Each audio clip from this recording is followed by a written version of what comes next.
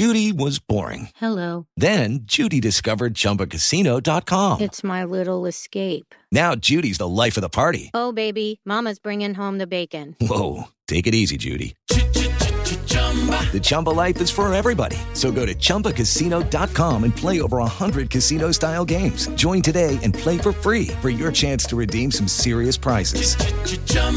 ChumbaCasino.com. No purchase necessary. Void where prohibited by law. 18 plus terms and conditions apply. See website for details. This podcast is sponsored by Ramp. Are you the decision maker in your company? Consider this. For the first time in decades, there's a better option for a corporate card and spend management platform. Meet Ramp, the only corporate card and spend management system designed to help you spend less money so you can make more. Most corporate credit cards offer points as incentives, but those points amount to less than their worth in real cash value. Ramp's business cards offer you cash back, real money in your pocket. Plus, you control who spends what with each vendor. And Ramp's software collects and verifies receipts automatically, which means you'll stop wasteful spending and close your books in hours instead of days. Businesses that use Ramp add up to 5% to their bottom line the first year. If you're a decision maker, adding Ramp could be one of the best decisions you've ever made. And now get $250 when you join Ramp for free. Just go to ramp.com/easy. Ramp.com/easy. RAMP.com/easy. Cards issued by Sutton Bank and Celtic Bank, members of FDIC. Terms and conditions apply.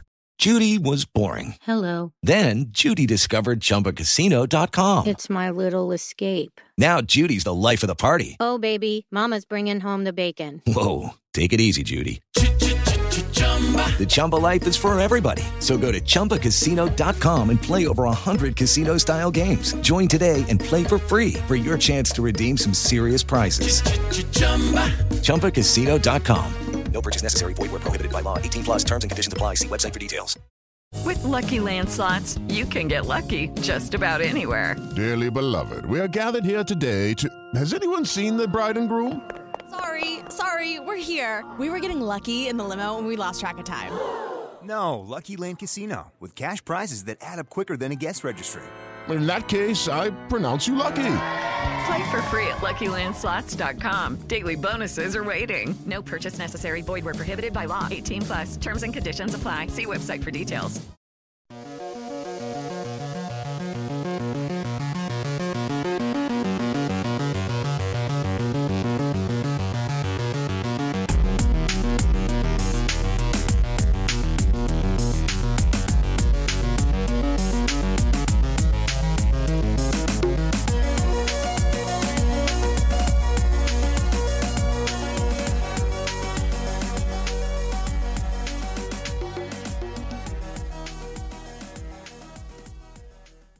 Hello and welcome to Islanders Anxiety, the podcast from Lighthouse Hockey. My name is Dan Saracini. Joining me this Sunday evening via Skype is my friend Michael Leboff. And Mike, the sweepers have become the swept as the Islanders are bounced from the playoffs after 4 games by the Carolina Hurricanes. I take no pleasure in saying this, but you and I said for a while that we would rather the Islanders play the Penguins and the Capitals in the playoffs rather than the Hurricanes. And I think we all just kind of saw why. Like, that team is pretty damn good, but that still kind of sucked, basically. Yeah. I think we all just kind of knew. If you had been watching the Hurricanes a little bit, like they started to not be that like that Corsi shot attempts volume team, and they morphed sort of like how the Islanders did in the beginning of the year. They kind of just grew, their game grew and grew and grew, and they became almost like the Bruins, where they were just so good defensively and so good on the forecheck that they just made your life a living hell. They kind of did what the Islanders did to the Penguins in the first round. And who knows? I mean, if the Capitals had won that game that went into double overtime or held on to that 3-2 series lead, like, I think the Islanders would have had a really good chance at making the Eastern Conference Final. But don't even get me started. I was trying to explain to my daughter that exact principle, and I feel like it was game 3 or 4, and I was saying, these guys are really good, and we were all hoping that they would have lost in the last round. And she doesn't quite kind of get like how playoff rounds work and stuff like that, but that exact thought had come into my mind. Like, man, if the Caps had just scored in overtime of that game, the Islanders might be in a much better position than they are now. But yeah, I mean, I'll admit, like, to me, the Hurricanes had just they had been so hot for so long. I mean, again, from about when the Islanders played them in January at the Coliseum, their record still wasn't very good, but they just always seemed to give the Islanders fits. But from that point on, they were just a raging sort of meteorite that was kind of burning its way through the league. And I mean, just from that point of view, I really didn't want the Islanders to face them. But yeah, having watched them play, you're 100% right. They play very much in that style of we've talked about how the Bruins are kind of what the Islanders want to be, but the Hurricanes are that right now, and they're just relentless. Their forecheck is relentless. Their defense is very good and very active, and they just don't give you any time to make a decision. And it is exactly the way the Islanders played the Penguins, who never quite adjusted. The Penguins roster just outside of Malkin and Crosby and Kessel and they don't have the kind of horses that the Hurricanes have, and the Islanders just picked apart Chris Letang, who I guess maybe, I don't know if he was hurt or old or whatever, but it worked in that series and it didn't work so much against the Hurricanes, and now the Islanders are just sitting at home, and it sucks to be swept, but if it makes anybody feel any better, it's even worse to be swept by a team that went on to get swept. So congratulations to the Penguins for achieving that dubious honor. So how did you, because you actually saw the two home games, and then how'd you watch the last two games? You're just at home, or?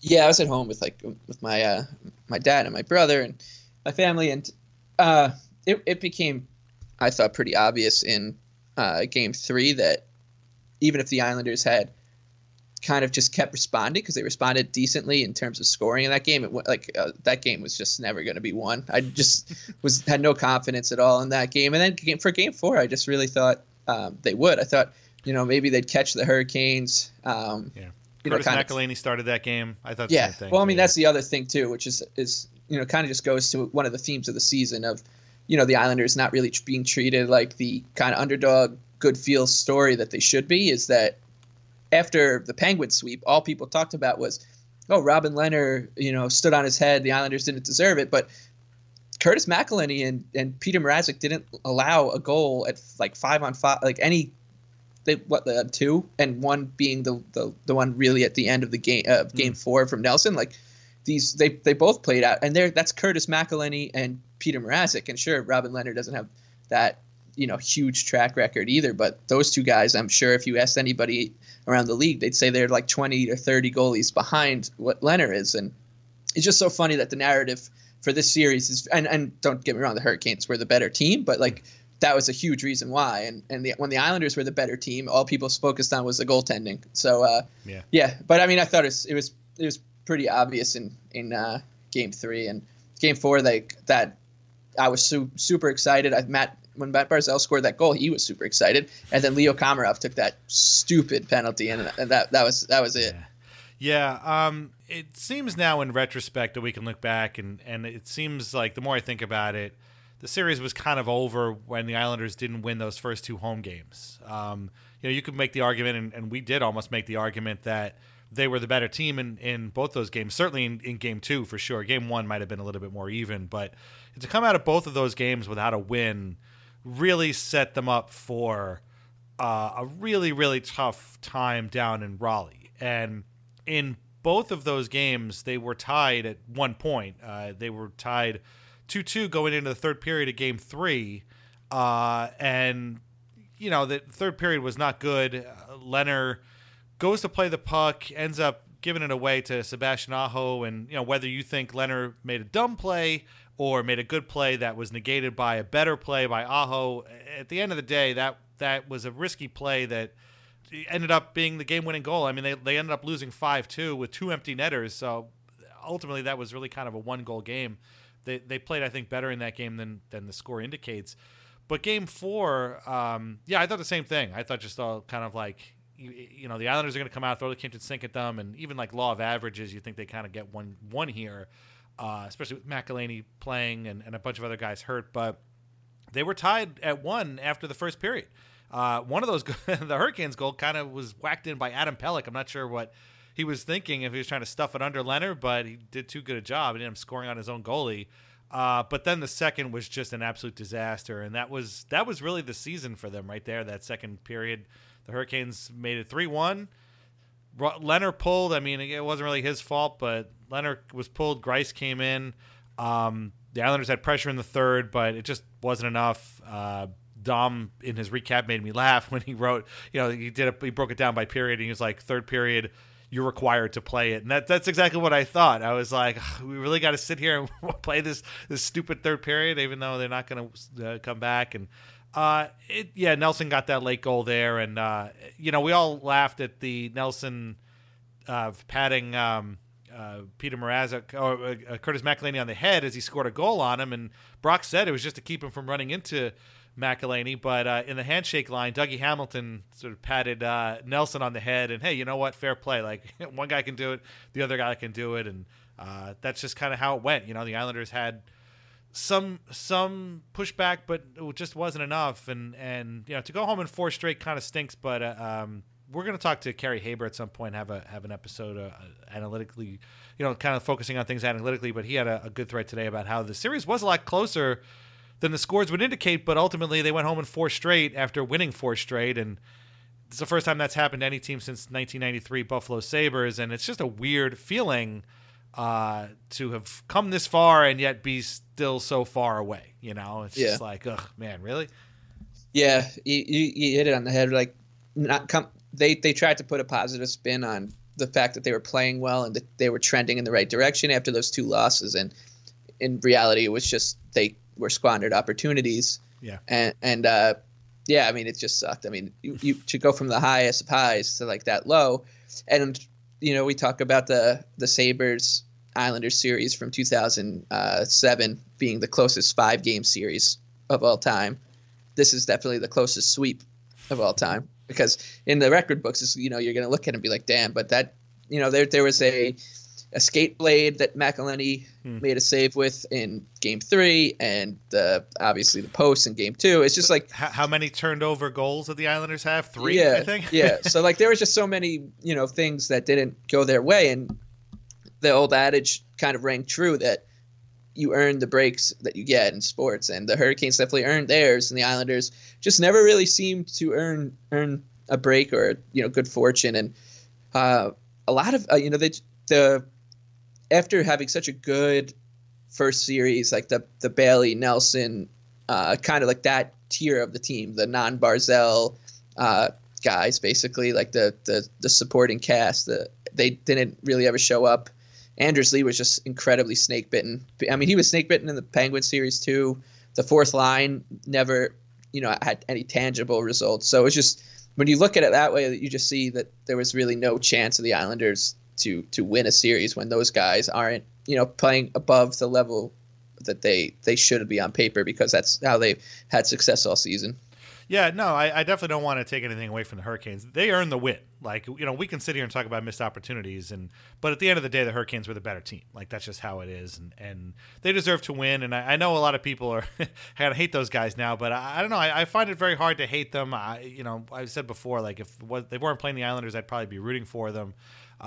Even the Niederreiter thing, I just, the fact that he was traded for an even worse player makes that thing kind of go away, and I got no problem with it. I think it was fine, and to be honest, I wouldn't mind seeing them go a little bit further, so to kind of justify the Islanders losing. But you're right, it's the stark contrast between I guess my biggest problem with the sweep is that it between the sudden shockingness of that sweep plus the long layoff between series, it kind of made you forget about the Penguins series. I mean, the Penguins series almost feels like it happened, last year. Yeah, the Islanders haven't won a game in like 4 weeks or whatever, 3 weeks, But they've only played 4 games in that time, and that series was the exact opposite of this, as we talked about before. Like the Islanders really, they were on top of the Penguins the entire time, and if the Penguins scored a goal, the Islanders came back to score like 2 of their own, and that's exactly what happened here. And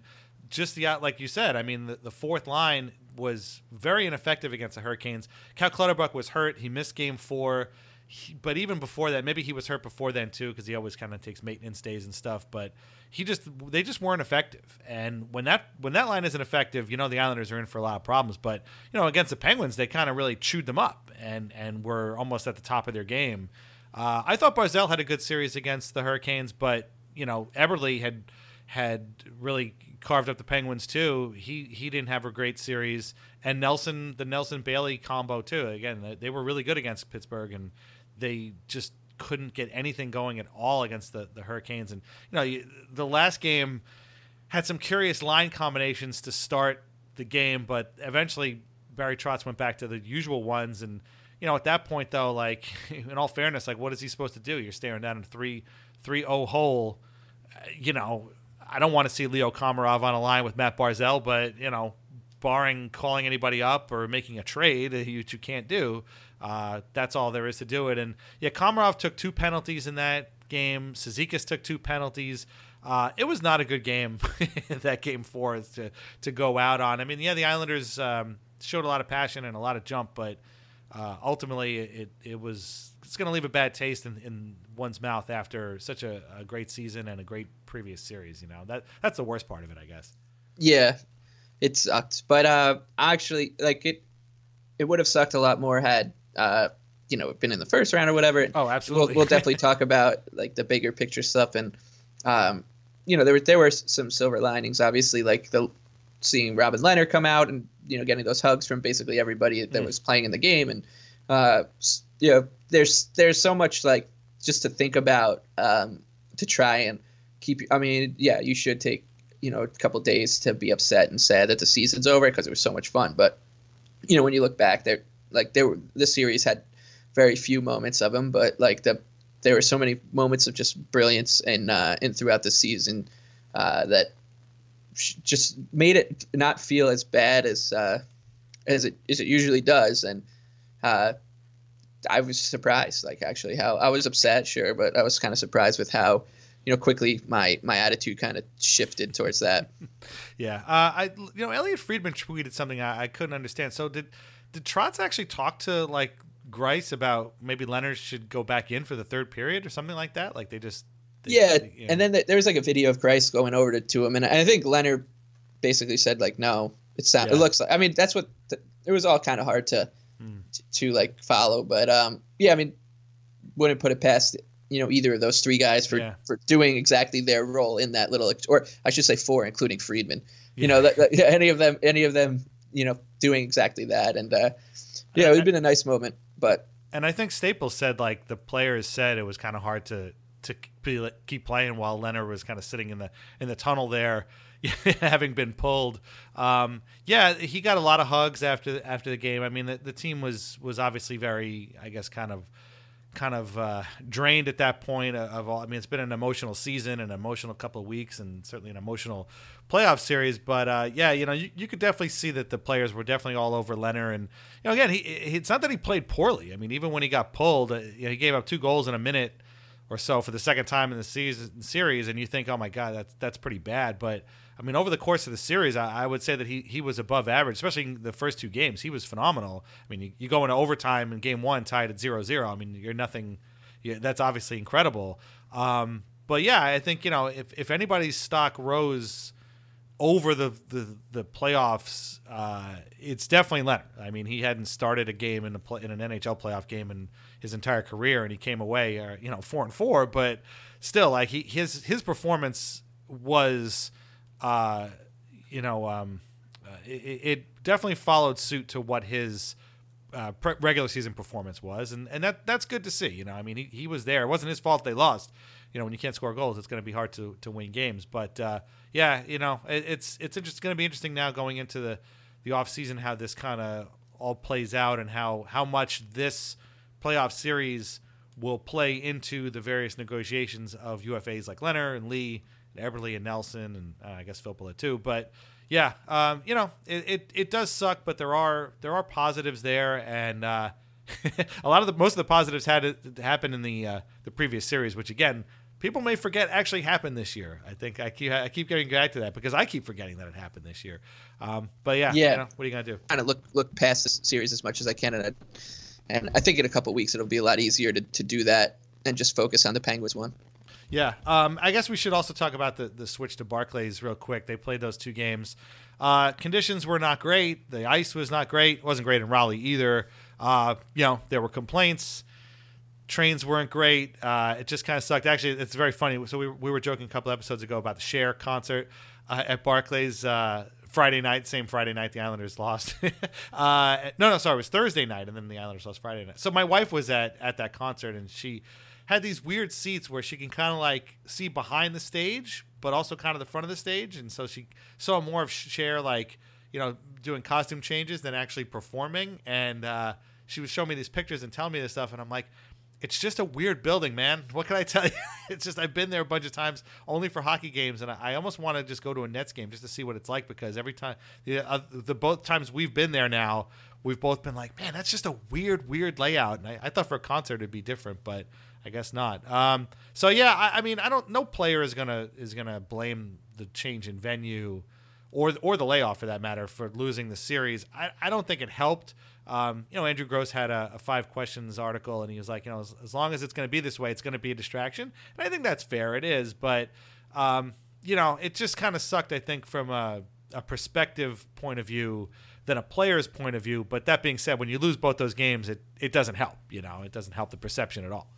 Yeah, the only silver lining from falling in those 2 games is hopefully, and this is obviously completely hypothetical and unlikely, that they can say to the league, like, look what happened. You forced us out of the place that you guys couldn't shut up about on your NHL network. Like, every 5 seconds they talked about how great the Coliseum was, and there were articles about it and all this shit. And then you go to Barclays, and I'm pretty sure the pundits were instructed not to like mention it as much, because they're trying to keep it under wraps. But it's just, I mean, everybody who was outside of this Islander sphere, Islander circle, would and start to watch, like casual hockey fans who really start paying attention in the playoffs, like, this is like a shame, it's a crime, it shouldn't be allowed, and you just I just don't have any more energy for it. But they're right, like, you just want to be like, yes, I know, but like, there's just so much, like, I'd have to explain,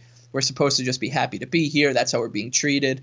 And you know what, hopefully with more preparation next year, it's a little bit of a different story, because it really, I don't care what you say, like, there or any somebody says, like, there's going to be a kind of just like a knock on the level of play will just go down a little bit just because of it. And I mean, but there was just not, like we said in the last episode, we were just kind of held over a barrel in that situation, and hopefully it gets sorted better next year. Yeah, well, they got a bunch of months now to maybe clean the concrete out of the toilets at the Coliseum and open up some of those suites, get some more revenue in there. But it did suck, and having to explain it sucks even more. But what are you gonna do? Again, it didn't. I don't think it caused them to lose, but it certainly didn't help. And at the end of the day, you got to play where you got to play, and they stayed in the hotel and like the Lou Lamoriello school of Devils playoff action. But what are you gonna do? Okay, so let's that sort of puts a bow on the playoff series that was. Sucked, but the Penguins, the Hurricanes deserve to win. So what are you gonna do? When we come back from the break, we're gonna talk about the season in general, and where the Islanders go from here into the summer and the off season of much uncertainty. So please join us when we come back right after these messages. Judy was boring. Hello. Then Judy discovered ChumbaCasino.com. It's my little escape. Now Judy's the life of the party. Oh, baby, mama's bringing home the bacon. Whoa, take it easy, Judy. The Chumba life is for everybody. So go to ChumbaCasino.com and play over 100 casino-style games. Join today and play for free for your chance to redeem some serious prizes. ChumbaCasino.com. No purchase necessary. Void where prohibited by law. 18+ terms and conditions apply. See website for details. It's time for today's Lucky Land horoscope with Victoria Cash. Life's gotten mundane, so shake up the daily routine and be adventurous with a trip to Lucky Land. You know what they say. Your chance to win starts with a spin. So go to LuckyLandSlots.com to play over 100 social casino-style games for free for your chance to redeem some serious prizes. Get lucky today at LuckyLandSlots.com. Available to players in the U.S., excluding Washington and Michigan. No purchase necessary. VGW Group. Void where prohibited by law. 18+ terms and conditions apply. I've seen Avengers Endgame twice now. I saw it once during Game 2, like I said, the playoff series, and then I saw it again Saturday night after the Islanders lost. I liked it better the second time. The first time I felt like I was trying to see where it was going rather than just kind of let it happen to me. And the second time I knew what was going to happen, so I enjoyed it a lot more. But it did occur to me that what's happened to the Islanders over this season is essentially kind of an Infinity Gauntlet snap in a way. What has happened is that Barry Trotz, Lou Lamoriello, the coaching staff, the players, they have effectively reset the Islanders' timeline by erasing everything that came before it. And we talked about this in an earlier episode, but now it is really, now that the season is over, it has really hit home. Like, this is a new starting point for this franchise, this season right here. They came into it with very low expectations for anything. I think we all would have been pretty happy to show any kind of competency at all, but what happened, and I mean, we all know the list by now, 103 points, second in the Metro, 100 less goals scored, Jennings Trophy, Adams Trophy finalist for Barry Trotz, Vezina Trophy finalist for Robin Lehner, playoff series with home ice advantage, a sweep of the Pittsburgh Penguins, and then into the second round, which kind of fell apart. That is an unbelievable way to start in a new era, and that is exactly what has happened now. And I know the series against the Hurricanes sucked, but there's no other way I think that people can see this season without being positive, right? That's the only way to view this season is as a positive. I mean, as a whole, right? Yeah. And I think, that's kind of why I brought up the thing with the media before, is there's just very few people who were talking about that. Like, this was a team that very, they defied expectations and odds and everything, and there's really none of that kind of circling. I think like Dave Pagnotta from the fourth period was like the only one I noticed, and sure, it's petty to like be waiting for that kind of stuff, but these guys deserved so much credit from the top down to the fan base too. Like, this has probably been the most galvanizing season as a fan base. I don't want to include the Coliseum, the last Coliseum season, because there was a much more there were outside forces doing that, but like I've never seen the fan base kind of come together in the way that it did for this one.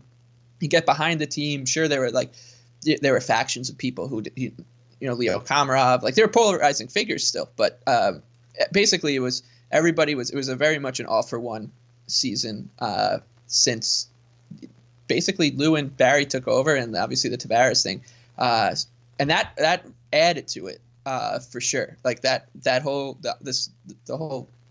kind of galvanizing way of the season unfolded with the fan base too. Like it made you like really just happy to be an Islander fan for the first one of the very few times in your lifetime.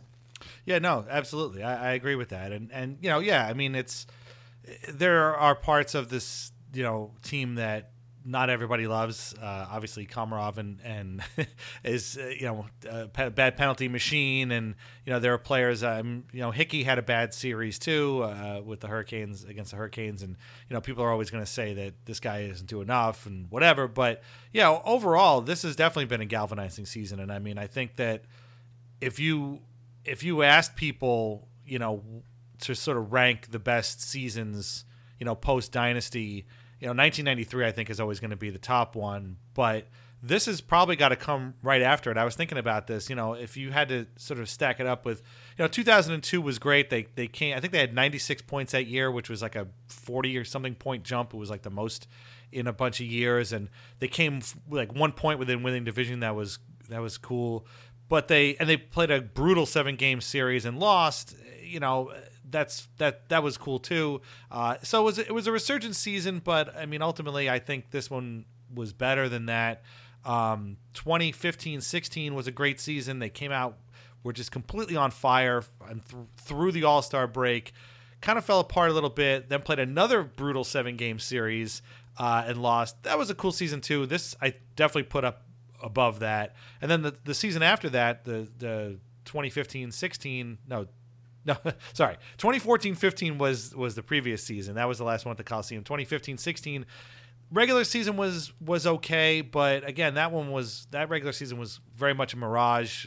Everything was kind of shielded by great goaltending and an MVP performance by John Tavares. They did win a playoff series, which was great, but again, that was kind of a stolen playoff series a little bit, Greiss and Tavares, and I would put this one above that as well. And so you're talking about one of the best seasons in franchise history. Certainly since the dynasty era, and I mean that's going to bring about a lot of pride, and a lot of people are going to really, look back on this and be like, damn, that was a great season. And the funny thing is, like, we sat here throughout that season and worried and fretted over every single little thing, but again, that's like what I was getting back to before. Like, we have established a new norm. There have been new expectations set now, and we could all only hope that the management is going to take those expectations and build upon team. Nobody sat here and was like, yeah, that's a great team, just leave them where they are. No, they still need to get better. But as a starting point, this is pretty remarkable. And if they feel like this is the very baseline of what they want to accomplish, 100 whatever points, playoff series, home ice, then playoff rounds, I mean, we should all be happy that we're in for a pretty good ride, because this is, as Trotz has said, this is year one of a 5-year plan to become a consistent contender, and they're not going to waver from that just because they made the playoffs. Yeah, exactly. And in terms of like seasons and in enjoyment, I was 3 for 93, so this is easily number one for me. And my friends who were kind of in like my same age, like a year or two younger or older, they were saying the same thing. Like I'll never forget 2001 too, because that kind of gave me the bug for Islander hockey, and like just how great it would be to see this team that is just our team. Like, this is a product of a community rather than just a thing that belongs in a city. And that kind of like just started things. And so I'll always remember that series that season very fondly. But this one just like trumps it. Like, there's just so many times where I'd be walking somewhere to a train or doing whatever and just think about, something that was going on with the team, and just, just get, goosebumps and chills, and thinking about just all the great, little moments that kind of built into this wonderful, just year, since July. Like, you can't say since July because of how terrible it was, but like now that you look back on it, you say like since July 1st to now, like it's been the best time to be an Islander fan. And like even that game, the game against Toronto, the first one at home, and even the first one on the road, like those. Like, this is a new norm, because those are the type of games where you go into the Islander, the Coliseum that night, or wherever you were watching in the December game, thinking there's just no way in hell they win this game. Like, there's just no way. This is the Islanders. For these type of games, they might hang with them for a little bit and provide like a little bit of happiness for a big hit or something, and then they'll lose. But those games were just these huge statements that you can't not like think about for the rest of your life. Those are unforgettable moments as sports fans, and those were just 2 of 20 or 30 throughout the season. That game against the Canadiens when Anders Lee scored with like 2 minutes left is one that comes to mind right now. There's Michael Robin Leonard saving that breakaway against Michael Grabner that like really put them into the playoffs for sure. Like there are just so many of those moments throughout the whole year that kind of have built up to where we are. Yeah, I've been saying, like, I've been keeping this sort of run of Tao of Trotz comments that he's made, and it's funny when you mention specific games. I think of specific instances where of things he's said, and my favorite from the home game against the Leafs was, he told the guys later on, it feels good to have the Islanders back, and like that's the kind of comment that makes you think, wow, this guy really gets it. Like, he gets what we're thinking, despite having just joined this team at that, less than a year ago, really, he kind of gets it, and he gets like what it's all about. Like, we want to have pride in the team. We want to feel good about being an Islanders fan, and it's games like that, and games like the one against the Habs, or that that game against the Sabres where they finally clinched a playoff spot. But it was. How many times have Islanders game? I mean, how many times have we said? How many times have the Islanders in the past lose this game? I mean, they're given every opportunity on a silver platter, and then they just throw it away. This season, more so than any, they've made the most of games like that, most of those opportunities, and with that comes Trotz stuff, like when he was interviewed at one point in the season by Alex Pruitt of Sports Illustrated, and he's like, you go to Home Depot and people just come up to you and say thank you. And it's like the island is passionate, and it's like, that's great. He's just this is what it's all about. And it was just that kind of stuff really brings it all home. And so you got games won that they should win. You got a coach that's kind of saying the right stuff. You got them playing games at the Coliseum again, which again, I got to say, I never thought would happen again. And seeing the reaction and seeing the passion from the crowd has been great. It's been very, very proud to see that kind of stuff. So, it's as close to the dynasty years are so foreign to me because I was born, 7 years afterwards, and so that zeitgeist of how things were back then, like it's never been close.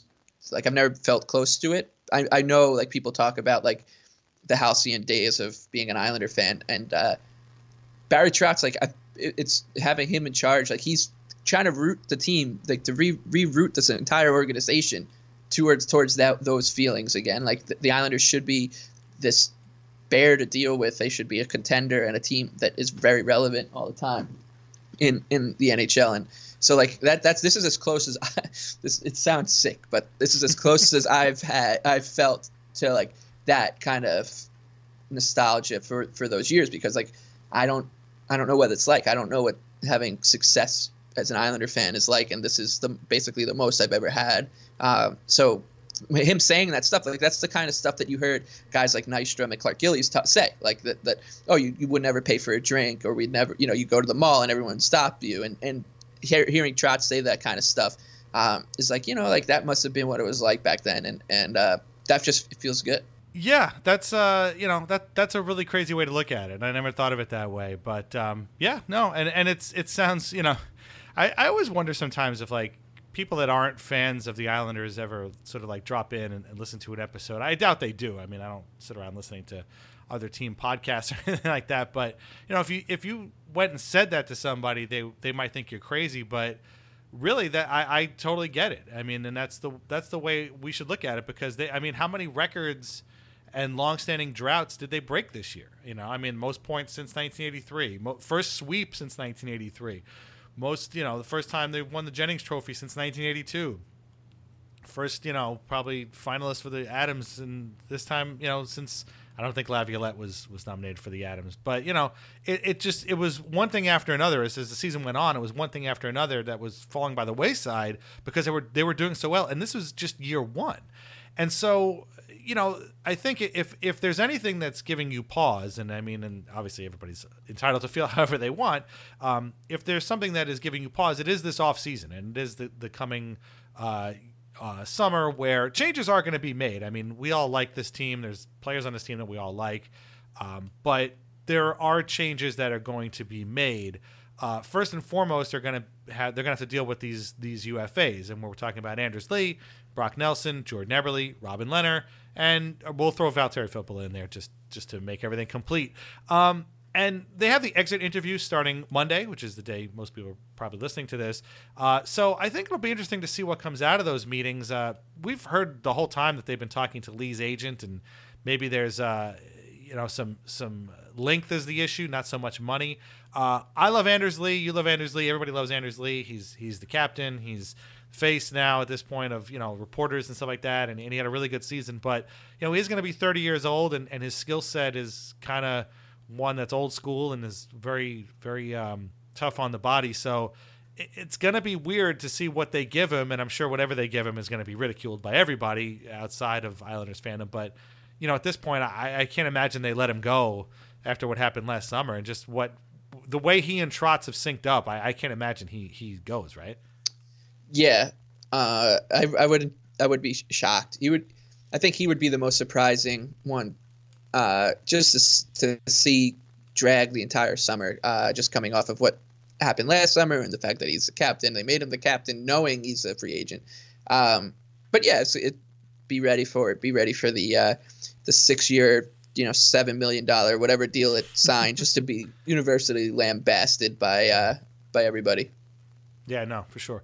To me, the more surprising one would be Leonard, because I feel like he, again, we have gotten this far without mentioning his off ice issues and what brought him to the Islanders in the first place. And it just sounds like the team just gave him everything he wanted to, and a connection was forged there again with management, but also with the fans for sure.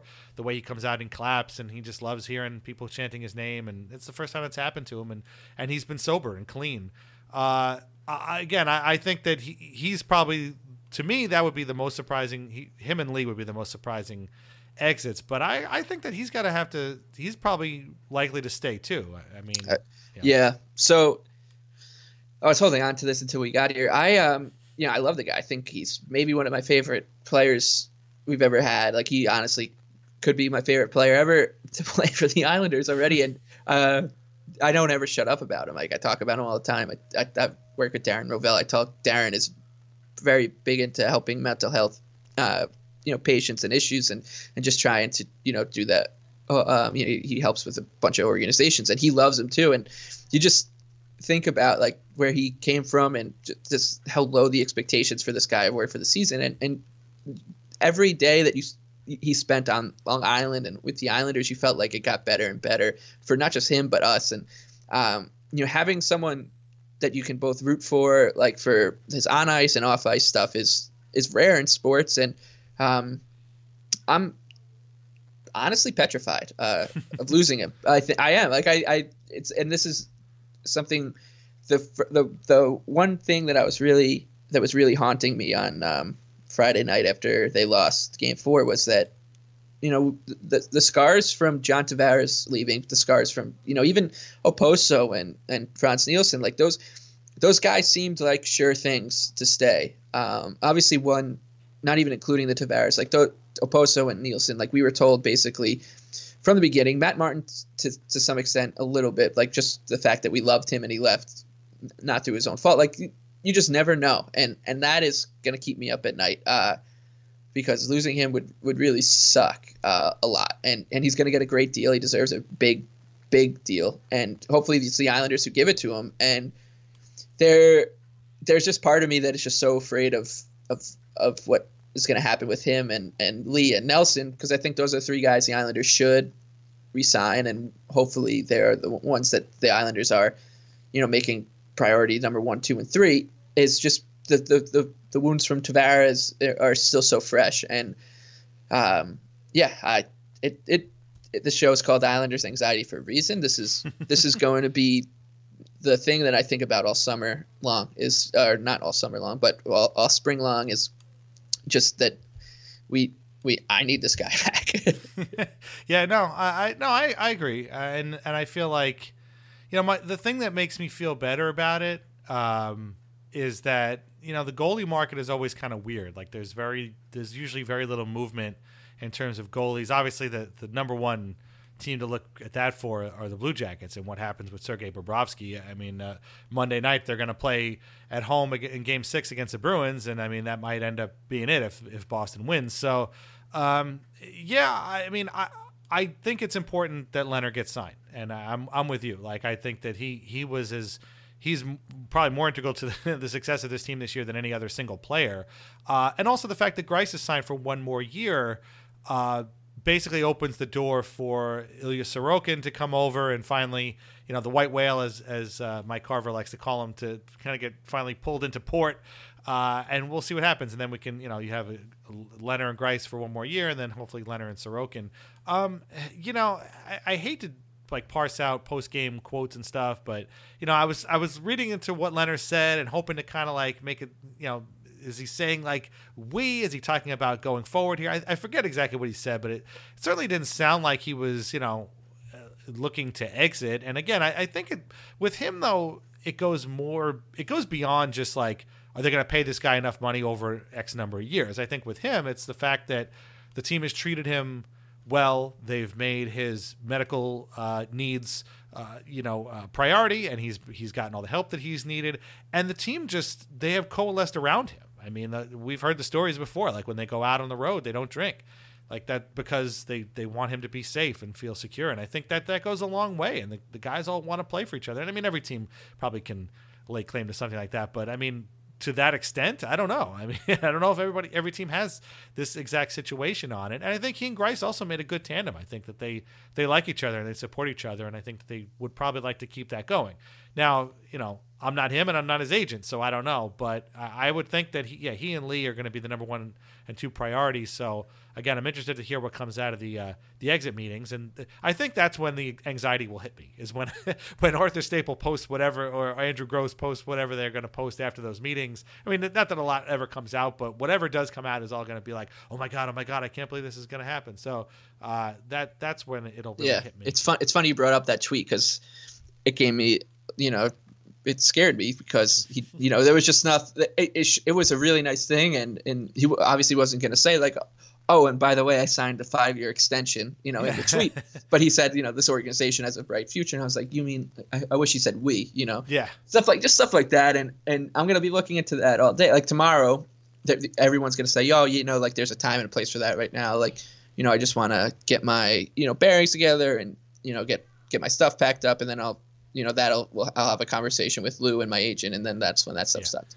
Oh yeah, that's what I'm saying. I don't expect anything of substance to come out of there. Exactly, and that's going to scare us a lot. Yeah. I mean, nothing came out of substance when Garth Snow was in charge. Forget about Lou Lamoriello. You're never going to hear anything about it. But they are going to do they do actual like press availabilities and stuff like that too. So we'll be parsing that stuff out.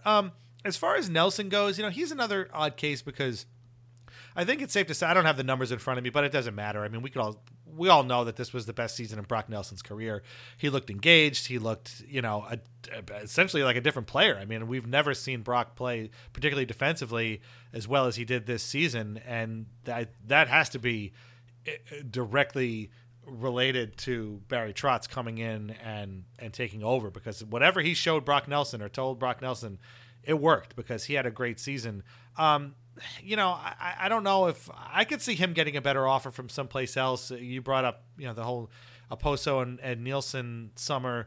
I could see him getting, kind of like the Franz Nielsen treatment, where all things he doesn't sign before the kind of free agency wooing period, and all of a sudden he goes out to some other team and starts hearing about what he can do and whatever, and ends up signing some other contract somewhere. I could see that happening, but at the same time, between he and Trotz, I feel like a mutual trust was put in place there, and it also wouldn't surprise me to see him sign, a longer term deal. Again, he's a guy who's gone down to the wire with every one of his RFA contracts, so he's also looking to get paid, because quite frankly, he has not been paid all that well these last couple of years. So that one kind of worries me more than any. Not that I don't think. Also, he's going to be a tough player to replace, because the Islanders are going to need a second-line center, and they just don't have any in the organization right now. So that means, you lose having to pay him, but now you're going to have to go out and get a free agent signing or make a trade. And, I don't know who they're going to trade for. So that could end up being either a big domino or a, surprising sort of, marriage going forward that really works out for both the player and the team.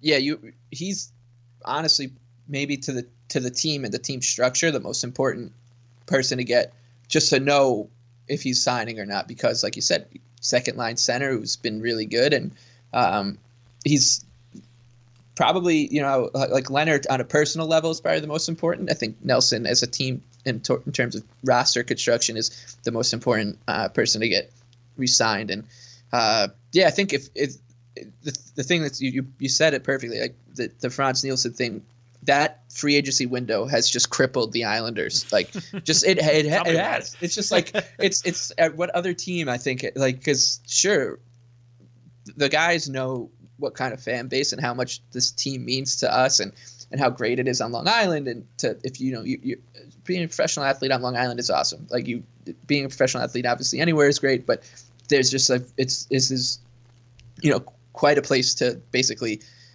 have tons of money and a great job and live on. And then you start to think like, all right, Brock Nelson's going to meet with the Minnesota Wild and say, here's a video of you, being the guy who lifts, the Minnesota guy and the Minnesota guy and whatever. So it stuff scares you a little bit with him. I've wavered on whether or not I think he's as close to 50-50 as it could get, because like you said, like he's going to get someone's going to throw a lot of money at him in a great hockey market like Minnesota or whatever, and he's you just hope that the fact that he's comfortable here, he lives here, and has had a great year under Trotz, kind of wins out at the end of the day. But that's rarely how it works. So that's the really scary thing about this offseason. I mean, we could, I think we both can agree that Jordan Eberle's chances of staying are pretty slim, and Val Filppula, I actually think Filppula might come back like on a sneaky 1 year, be our third center, basically be either 3 or 5, because you can't be 4 because that belongs to Cizikas. No matter where he's playing in the lineup, he's going to be the fourth line center, even if he's on the top line. But I think like Kuhnhackl and like the Spiza guys, like obviously those guys are on their way out. But the non-free agent who I think it's pretty obvious that the team will try to move Nick Leddy. And so you think about him and Nelson, both Minnesota guys, and just knowing that, I mean, obviously Leddy already played with them for a little while, but I just wouldn't be surprised seeing both of those guys ending up in Minnesota or something. And like I was saying, from a roster construction standpoint, like if Nelson does move on, then the team will almost definitely trade Leddy, because that's basically the only way they'll be able to get a second line center on their roster. Yeah. My thing with the free agency window is that, like, we all know what the situation with the Islanders is in arena wise, and now they're doing the split thing. And I wonder how many players kind of see, so you have one practice facility and one arena, and I can just like drive to both fairly simply. I wonder if that, becomes a thing. Justin Bourne said that, like, that wasn't the reason John Tavares left, but it also didn't help, This one sound like players notice that kind of sort of, living arrangement stuff, and it probably won't make or break anything, but that's where I can see kind of Nelson maybe kind of getting pulled in the direction of another team. But yeah, definitely Minnesota is that one. As far as Eberle goes, my thing is, I wouldn't be surprised if he ends up kind of sneakily staying too, because I feel like he and Barzal like playing with each other, and I feel like Eberle is in a place now where he's already made a lot of money. I mean, his contract with the Oilers that he was on when he got traded to the Islanders had him being paid $6 million or something a year. So he's been making a lot of money for a long time, and I don't think he's going to get more than that. I think that he might just like playing with Barzal. I could totally be this could totally be pie in the sky stuff, but again, I think he had a pretty good season, and I think he liked playing under Trotz and has a line mate that he likes, and that they're successful together. So I agree. I think it's probably like 75-25 he's gone, or maybe 80-20 or even worse that he's gone, but I wouldn't be surprised if he signed, because I think he does generally like it here. It's interesting that like people, I think Gross and Staple both pointed out that the Islanders think they could upgrade that spot, Sure, yeah. And I obviously think about the free agents crop is pretty forward heavy, and like guys like Panarin and Duchesne, who I don't think will sign here, but like that's what I'm thinking with Eberle is, there are in free agency, there are guys who survive, like, or I shouldn't say survive, but like get stale over like the first 3 or 4 days, and then end up being like the last big fish in the sea. And a lot of times, like, I could see that happening. Like, these guys all sign elsewhere. Eberle doesn't, get the term he wants from whoever, the Canucks or whoever else would bring him back, bring him on board to, at a pretty hefty term, and it just comes back. So I think there's definitely a path back for him, and I just don't think there are as many paths as there are for the Nelsons and the Lees and the Lenners. That's true. I mean, I definitely think that they could upgrade in that spot. Perhaps internally, we don't know, but I mean, I think the problem with the Islanders prospects is that there are guys that look pretty good, but they also look like they're kind of far away. I mean, I haven't read my handy Islanders prospect report on the website lately this weekend, but Bodie Wild, I think, had a great playoff. Noah Dobson, I think, is still playing, right? Is he going to the Memorial Cup, I think? Arnaud Durando had a great playoff series. So, I mean, they have prospects in the system that are pretty good. Oliver Wahlstrom looked better in his few AHL games than he did all season at BU. So, I mean, it's or BC, sorry. Excuse me, sorry. Nobody yelling. Or is it BU? Well, at college. And so, there's talent there. Some people are ready to write off Kiefer Bellows. I don't think so. I think he'll be fine. He's just, first year didn't work out for him. I think he'll be okay once he kind of bulks up and sees what he needs to be done. But I don't know if any of those guys, and of course we have the eternal Josh Ho-Sang debate. The problem is I don't know if any of those guys are going to be ready next season. So, I mean, the upgrades could be there, but they could not. As far as Leddy goes, I definitely think they're going to trade him. But to me, the reason they're going to need to trade him is half, we can get a forward for him, but also they have Sebastian Aho in the minors. And if there's one guy from Bridgeport that is ready to come play in the NHL, it is him. Unfortunately, the defense is a little bit stacked. And not only does that mean that Nick Leddy may, find himself expendable, but what does that mean for Thomas Hickey? We love Thomas Hickey. We've made no mistake, no bones about that fact. He's smart. He's articulate. He could be a good player. But, boy, I don't think the seventh defenseman role fits him at all. I don't think he likes it. I don't think he took to it. I don't think it suits him. He looked really, really out of sorts once he came in for Johnny Boychuk. And I feel like, for him, it's either a regular role or he's going to have to play someplace else. And I don't want to do that because he just signed an extension here last year. And I'm not saying I want to trade Hickey. I'm not saying I think they're going to trade Hickey. I just don't think that playing that spot duty thing works for him. And also I think that maybe it's time that, I feel like we've talked about this for 3 years now. Maybe it's time that, Johnny Boychuk takes rests every once in a while. And so he might be more fresh for a playoff run and stuff like that. I mean, the team obviously loves Boychuk and he's a big leader in the locker room and stuff. And he's still got some in the tank for sure. But I feel like at his age, maybe, he could play 50 games and it opens up room for somebody else. But there's definitely going to be changes to that defense. I think the top four are mostly set with Pelech, Pulock, Mayfield, and Taves, and then the other set there is going to be something. I don't know. I don't know if Leddy or Hickey or Boychuk or Aho is going to be in there, but it's going to be two of those four guys basically. Yeah. That the defense is. It's funny those four guys. If you had asked me before the season, like, I think Taves and Pulock, I would have said, yeah, sure, like that makes sense. But I wouldn't have guessed that Mayfield and Pelech would have turned into these guys are locked into a top four role. Like these, and those four they're all like the perfect complementary players to a great defense almost. Like I think Pulock and Taves maybe could be number one guys.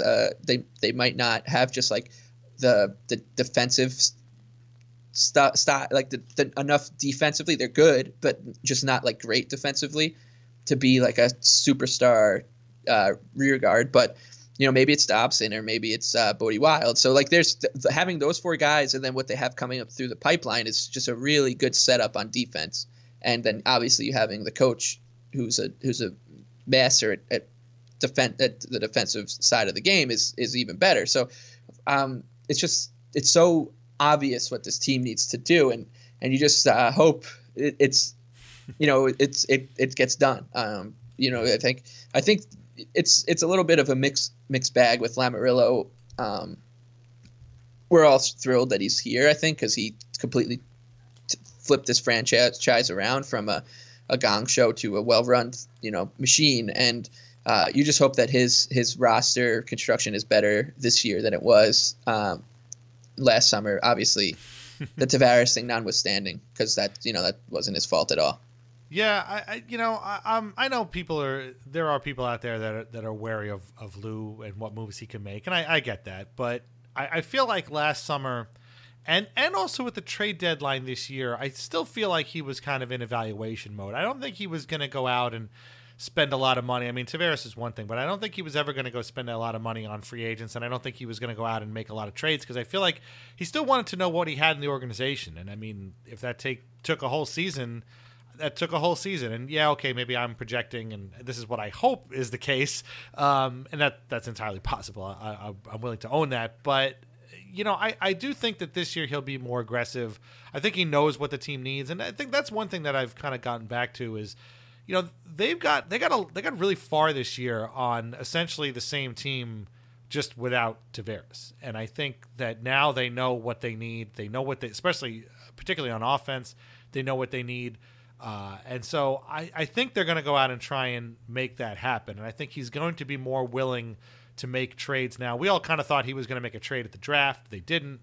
They ended up using the 2 picks, on some really, really good players. And as Arthur Staple told us at the trade deadline, that kind of made that first round pick maybe more available because they had Wild and Dobson and Wahlstrom and all these other really, highly touted prospects.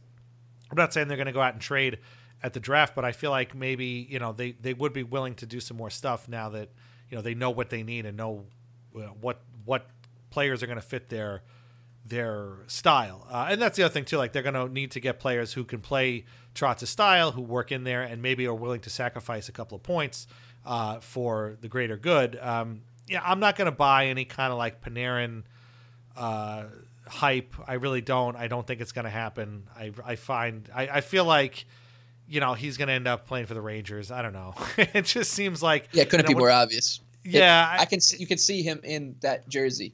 Yeah, right? You should see it.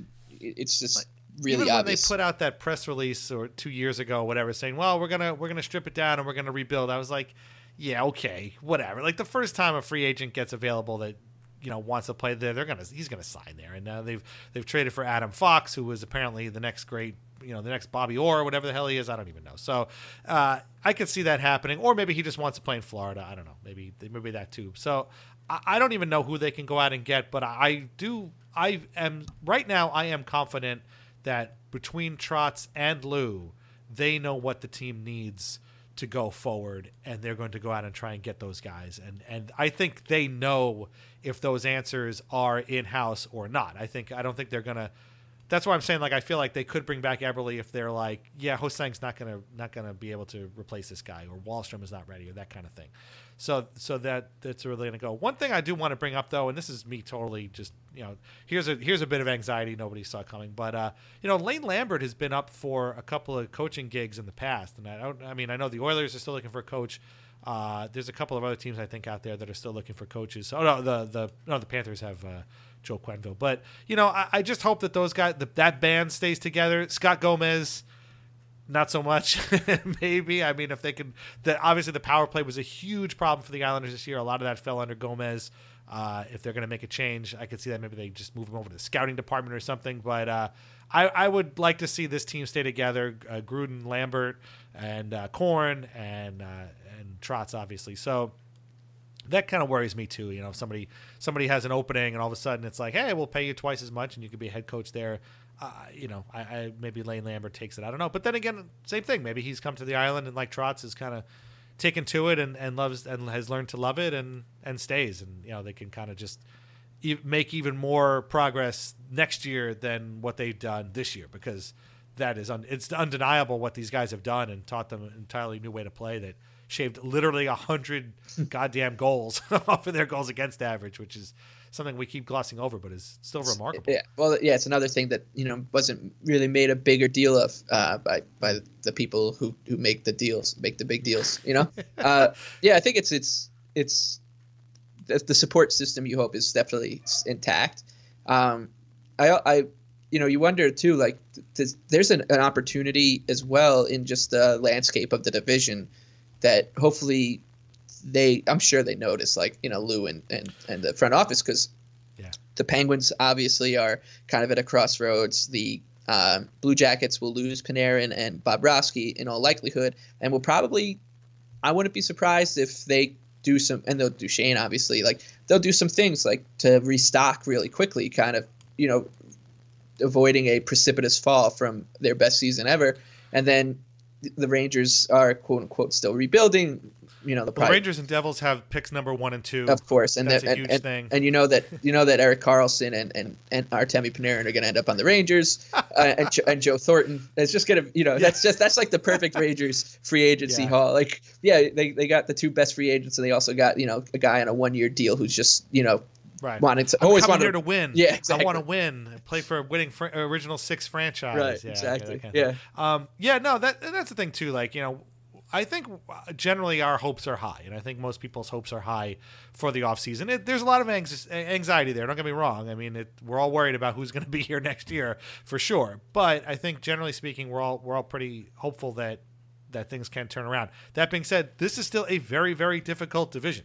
And so, again, these guys know that they can't sit around and just be like, yeah, okay, these guys were good last year. They'll be good next year too. It's not how it works. I mean, yeah, okay, maybe the Penguins – Jim Rutherford sounds like he's going to go out and try and build like the Syracuse Chiefs or something like that. Like he wants them to keep getting bigger and stronger and tougher. Whatever. Okay, Jim, whatever you say.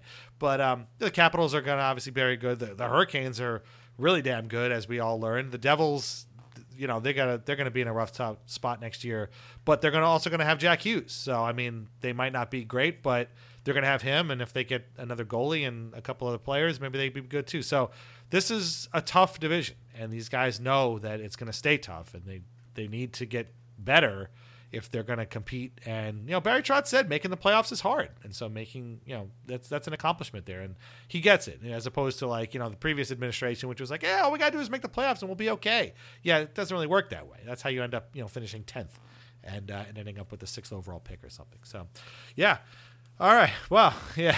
So we went from the low of the playoff series to the high of the season retrospective to the low of, oh my God, what's going to happen in the off season. So it's been quite a roller coaster ride. This is not going to be our last episode. You're going to hear from us.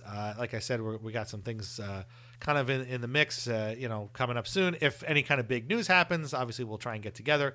Maybe we get some nice arena news. That'd be kind of cool too. Yeah, I like that kind of just went by the wayside. Yeah. The last you heard about it was like those like public comment theories, and then everyone was like, yeah, no, we're still going to be May 1st. It's like shovel in the ground for May. And I don't know if they said first, but they kept saying May. I don't care what, I think and then Gary Bettman said, yeah. Yeah. And now they're still on for when they were planning, May, June, or July. Like, no, you can't do that. You can't. Not to this fan. Like, you need to just tell us one way or the other if, where things stand. Because honestly, if it's, there are some issues and hurdles that still need to be overcome, like, we should know because we've been through enough already. Like, just be honest with us.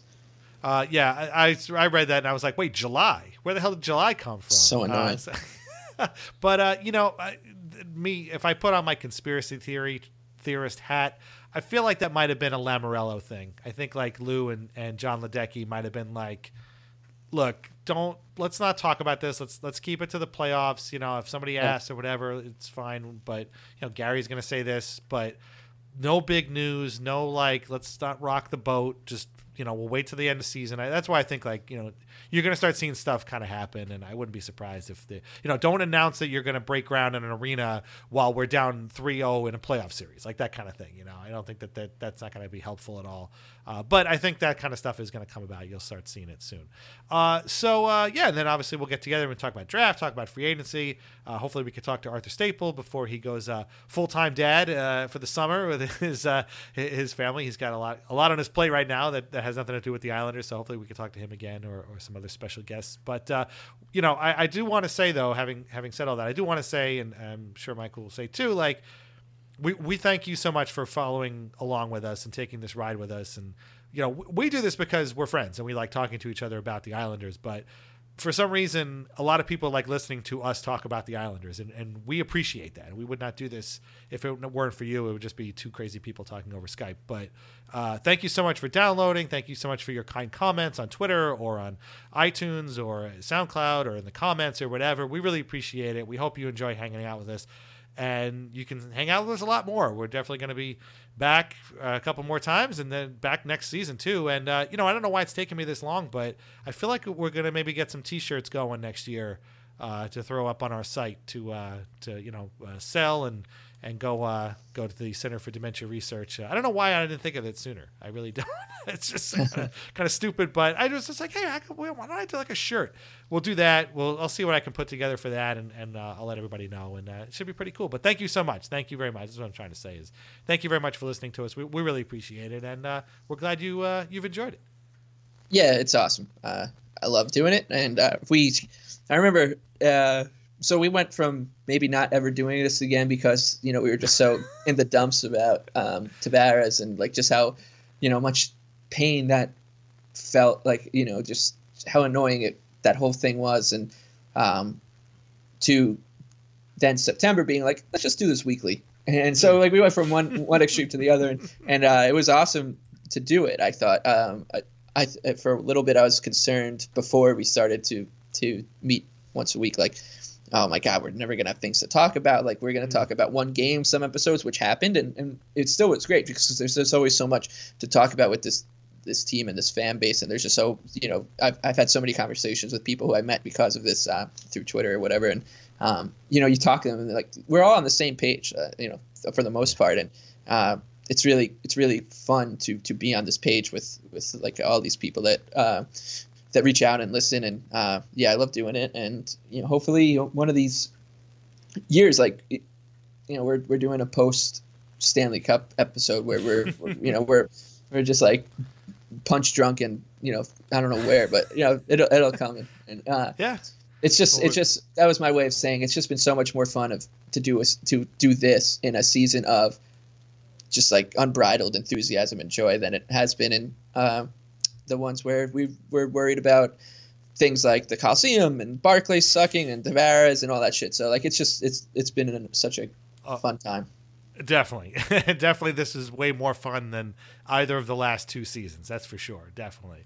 We might have some other cool stuff coming down the pipe. And actually you just reminded me of one thing, like, we were talking about how, whatever the sort of outside media said about the Islanders or didn't say about the Islanders this year. And it reminded me of something that I said on our July 1st episode last year. It was that, we are all in this together. Like we are all Islanders fans are in this together. So it's important that we all stick together, and it's important that we all understand each other and look out for each other, because nobody else out there has our backs. I promise you. And I'm not trying to sound like, Captain America rallying, for a fight or anything, but that's the truth. Like out there, the perception of this franchise, what people think about this franchise is always going to be people out there that are trying to drag them down, whether rightly or wrongly. And we all are in this. We are Islanders fans. We're Islanders, and that's something you brought up, which is that as a team name, we're Islanders. Like a lot of us are Long Islanders, and so that makes us this team name not just some kind of arbitrary thing. It's what we are too. I mean, I'm not saying that to disparage people that aren't Islanders who are Islanders fans, but it's an interesting situation, and it's an interesting twist on that idea. But wherever you're from, if you're an Islanders fan, we are in this together. And so whatever anybody's saying anywhere about this team, we can talk about it, we can be all about it, and we can, kind of parse it out with each other. But, ultimately there are people out there that know what you're going through, like us, like you. So I guess that's the way we feel about you guys. So, just stick together and just everybody, trying to look out for each other. And you see an Islander person with an Islanders hat on or an Islanders jacket someplace, give them the head nod. Actually, yeah, man. I got to say, so you could give him a head nod, but I was on the phone with my friend from Milwaukee who I work with, and I'm walking into the office and I see a guy in an Islanders shirt. This was right before this is probably right before Game 1. It was probably the day of Game 1 for the Hurricanes. And I was like, hold on 1 second, to the guy I was on the phone with him, like, you're going to hear a great Islander hug. And I just held him, and me and the stranger hugged, didn't say a word. And then that was it. And that's what it's like to be an Islander fan. It's like you're in like this wild universe, and there's so few of us, but like they are out there, and you see them and you just feel awesome when you do. Yeah. Because you're like, that person's been through what I've been through, and they're still going, and they're still wearing that hat or that shirt. Yeah. It's like, yeah, exactly. That person knows. They know. Yep. They know. It's like seeing somebody who's Jeremy Schaap apparently knows. He was. Yeah, who knew? I don't know. I don't know how that happened. I guess, is he from Long Island? I don't know. But Of all the teams, like between him and his dad, all the teams they covered, why would he root for the Islanders? I don't know. That's an interesting question. We got to talk to him. We'll find out. If anybody out there knows the story of Jeremy Schaap and the Islander hat, please tell us because we're definitely interested. So, just real quick, sneakyathletic.com. Hey, you can still buy stuff there. You can still get 10% off if you put anxiety in the discount code box. They got great stuff. Sneakyathletic.com. Anxiety in the discount code box. Do it. Check out NHLnames.com. They had a great first season. Hopefully there'll be some more improvements in the coming months. That's John and Travis's site. Read Lighthouse Hockey every single day. We're not going anywhere because we're always there.